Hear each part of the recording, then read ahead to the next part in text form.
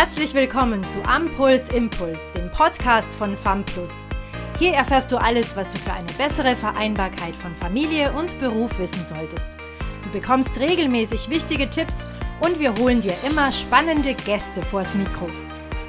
Hallo und herzlich willkommen zu einer neuen Podcast-Folge. Heute aus dem Fachbereich Pflege.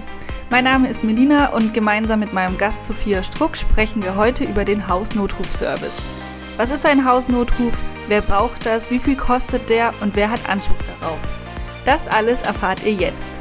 Außerdem bekommen wir explizite Einblicke in die Arbeit einer Hausnotruf-Mitarbeiterin und hören über verschiedene Erfahrungen.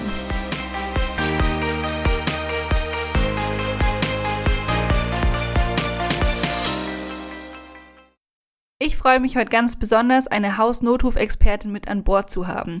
Mir gegenüber sitzt Sophia Struck. Schön, dass du da bist. Am besten stellst du dich kurz selber vor. Hi, ich bin Sophia Struck. Ich arbeite ehrenamtlich für den Hausnotruf. Ich bin ausgebildete Sanitäterin und fahre auch ab und zu auf dem Rettungswagen mit. Okay, spannend. Kannst du uns erklären, was denn der Hausnotruf überhaupt ist und wie funktioniert der denn so? Also der Hausnotruf ist ein 24-Stunden-Service, der von Kunden alarmiert wird, wenn sie Hilfe benötigen.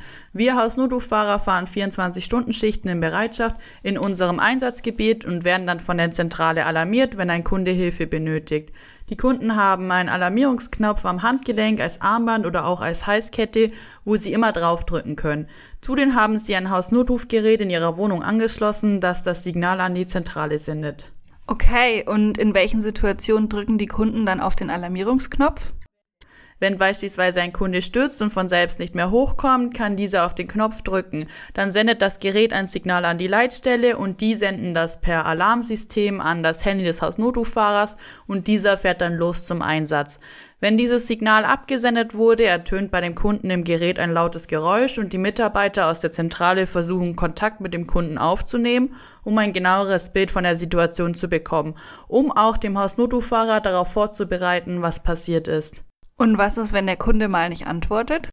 Wenn der Kunde nicht antwortet, wird ein Aktivalarm ausgelöst. Das bedeutet höchste Priorität und oft wird auch ein Rettungsdienst dazu alarmiert. Das geht genauso, wenn jemand mehrfach auf den Knopf drückt. Oh ja, und dann muss man schnell handeln. Und wie kommt ihr dann in die Wohnung? Wichtig zu wissen ist, dass jeder Kunde, der den Hausnotruf hat einen Schlüssel für seine Wohnung oder sein Haus bei dem Hausnotrufdienstleister hinterlegt. Damit kommen die Mitarbeiter ins Haus, um dem Kunden zu helfen. Manche haben auch ein Schlüsseltresor vor ihrer Haustür, dafür bekommt dann der Fahrer die Zugangsdaten, um in die Wohnung oder das Haus zu kommen. Die Schlüssel, die hinterlegt werden, sind in einer separaten Kiste im Auto des Hausnotrufs gesichert und verschlossen. Diese Kiste wird auch nicht einfach im Auto gelassen, sondern wird nach jedem Einsatz wieder herausgenommen und im Haus gesichert, damit die Schlüssel niemals in falsche Hände gelangen. Okay, das ist sehr wichtig. Wie schnell ist denn dann so ein Hausnotruf-Mitarbeiter vor Ort, wenn er alarmiert wird? Also das Einsatzgebiet vom jeweiligen Hausnotruf ist 20 Minuten Luftlinie von der Stadt, die den Hausnotruf anbietet. Gerade auf dem Land ist die Luftlinie kürzer als die Strecke, die man tatsächlich fahren muss. Aber bei normalen Wetterbedingungen ist der Hausnotruf spätestens in 30 Minuten vor Ort. Aber meistens ist man viel schneller. Ich hatte sogar Einsätze, wo ich hinlaufen konnte. Ach, wie praktisch. Fahrt ihr dann mit Blaulicht wie ein Rettungswagen? Leider nicht. Der normale Hausnotruf fährt überwiegend ohne Blaulicht, also haben diese keine Sonder- und Wegerechte. Das ist wichtig zu wissen, da wir uns an die normalen Geschwindigkeitsbegrenzungen halten müssen und nicht einfach wie der Krankenwagen durch die Straßen düsen dürfen. Es gibt einzelne Städte, die mit Blaulicht fahren, aber definitiv die meisten nicht. Okay, das wusste ich gar nicht. Geht denn der Hausnotrufservice nur für zu Hause oder kann man den auch für unterwegs haben? Also wenn meine Oma zum Beispiel spazieren geht oder mal einkaufen ist. Das ist eine gute Frage. Solche Systeme gibt es für zu Hause, unterwegs oder beides. Bei den Hausnotrufen für unterwegs ist es so, dass dieser mit GPS-System funktioniert. Okay, spannend. Und wer hat alles Anspruch auf diese Leistung und was würde mich das so ungefähr kosten? Also bestellen kann jeder den Hausnotruf. Wenn ein Pflegegrad vorliegt, kann ein Zuschuss von der Pflegekasse beantragt werden. Aber man kann so sagen, dass die Leistung, wie ich sie beschrieben habe, so zwischen 30 und 80 Euro im Monat kostet. Da kann man verschiedene Pakete buchen mit unterschiedlichen Service. Manche bieten auch nur eine telefonische Beratung an und verständigen bei Notfällen Rettungsdienst oder Angehörige. Ah, okay. Und was passiert, wenn das Gerät nicht mehr benötigt wird, weil zum Beispiel jemand ins Heim gegangen oder eventuell verstorben ist? Das Gerät kann jederzeit abbestellt werden und wie bei normalen Abos einfach gekündigt werden. Dann kommt wie beim Einrichten des Gerätes zu Hause der Techniker oder manchmal auch ein Hausnotrufahrer vorbei und holt das Gerät mit Zubehör ab. Okay, gut. Ja, jetzt haben wir genug über die Menschen geredet, die den Hausnotrufservice in Anspruch nehmen können. Ich würde gerne noch einiges aus deiner Perspektive erfahren. Und zwar, was macht denn jetzt so ein Mitarbeiter bei einem Einsatz? Also wie geht ihr da genau vor? Wir sind ja auf Bereitschaft und müssen die ganze Zeit alarmbereit sein. Natürlich kann man in der Zeit auch einkaufen gehen oder im Einsatzgebiet irgendwo hinfahren, aber wenn ein Einsatz reinkommt, muss man halt los. Also wird man alarmiert und zieht sich dann die Uniform an und fährt los. Wenn man angekommen ist, holt man den Schlüssel und geht ins Haus. Ich persönlich versuche dann immer irgendwo einen Lichtschalter zu finden, um jetzt gerade in der Nacht, wo die meisten Einsätze sind, nicht im Dunkeln in fremden Häusern oder Wohnungen rumzustiefeln. Wenn ich dann Licht habe, suche ich die Person und sobald ich die gefunden habe, mache ich mir einfach einen Überblick über die Situation. Und was sind dann deine konkreten Aufgaben? Wir sind eigentlich nur dafür da, wenn jemand gefallen ist oder sich verletzt hat, nicht für pflegerische Tätigkeiten. Meistens sind die Personen gestürzt, dann helfe ich ihnen auf und bringe sie dahin, wo sie ursprünglich hin wollten. Wenn das Bett war, dann lege ich sie auch schnell ins Bett. Wenn die Person sich verletzt hat, versorge ich die Wunden und kläre ab, ob ich einen Krankenwagen nachfordern muss.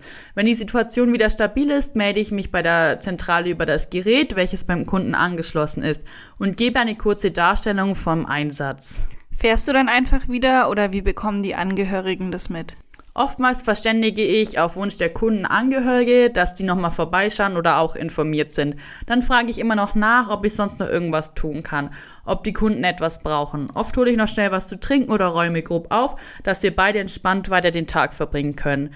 Wenn meine Hilfe nicht mehr benötigt wird, sollten die Kunden noch ein Dokument unterschreiben, welches bestätigt, dass ich da war. Genau, und dann fahre ich wieder nach Hause und warte auf den nächsten Einsatz. Okay, was macht ihr eigentlich, wenn ihr einem Kunden mal nicht alleine aufhelfen könnt? Manchmal sind Klienten so gestürzt, dass man sie durch eigene Kraft nicht hochbekommt oder sie sind körperlich so eingeschränkt, dass sie selbst nicht mithelfen können.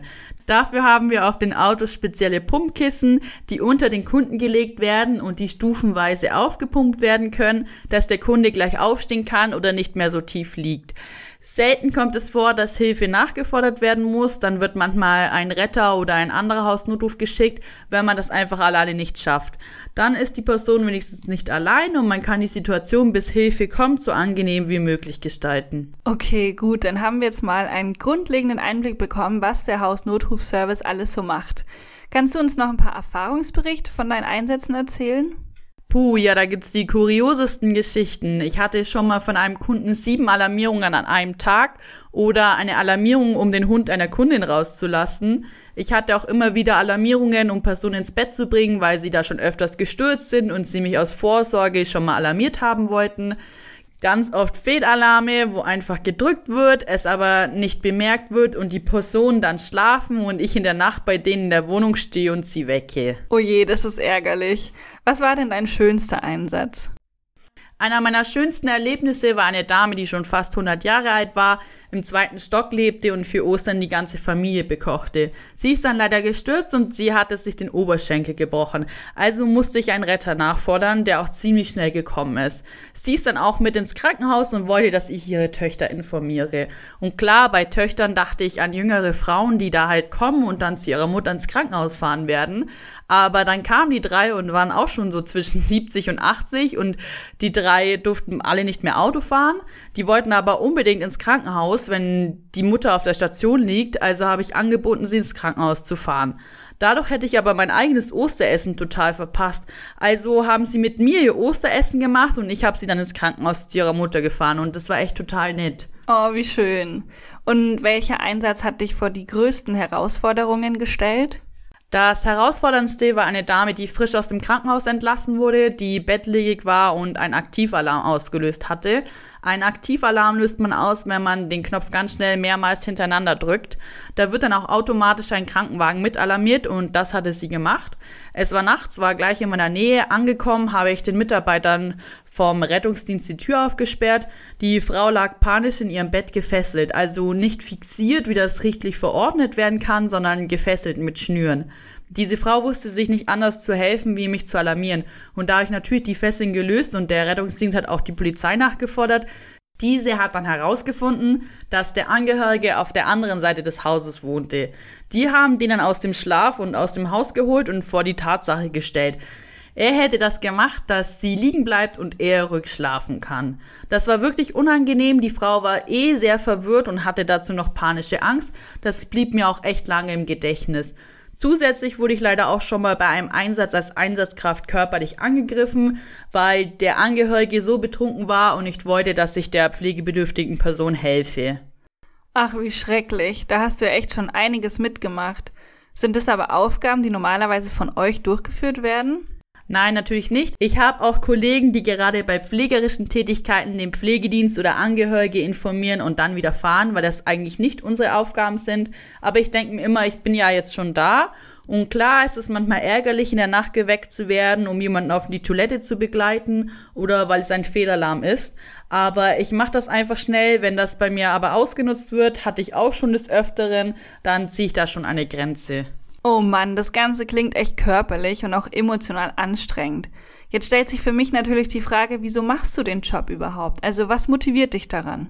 Ja, mich motiviert, dass ich wirklich gebraucht werde, dass ich so tolle Menschen kennenlerne und auch oft so schöne Geschichten oder auch viele märchenhafte Liebesgeschichten erzählt bekomme. Mir sind gerade ältere Menschen einfach wichtig. Ich denke mir immer, wenn ich mal alt bin, will ich auch, dass jemand den Job so selbstverständlich macht, wie ich das tue. Das ist doch mal ein schönes Schlusswort. Was für ein spannendes Thema und toll, was für einen genauen Einblick du uns geschaffen hast. Also Sophia, vielen Dank für deinen Besuch, die ausführlichen Informationen und die persönlichen Eindrücke. Danke, dass ich hier sein durfte. Ich hoffe, dass ich damit ein bisschen mehr Klarheit über den Hausnotruf schaffen konnte. Schön, dass du zugehört hast und bis zum nächsten Mal, wenn es wieder heißt Am Puls Impuls, der Podcast von FAMplus. Danke, dass du bei diesem Podcast dabei warst. Wenn du weiter am Puls bleiben möchtest, schau auch gerne mal auf unserer Homepage vorbei, www.famplus.de. Wir freuen uns, dich in der nächsten Folge wieder begrüßen zu dürfen. Bis dahin wünschen wir dir alles Gute.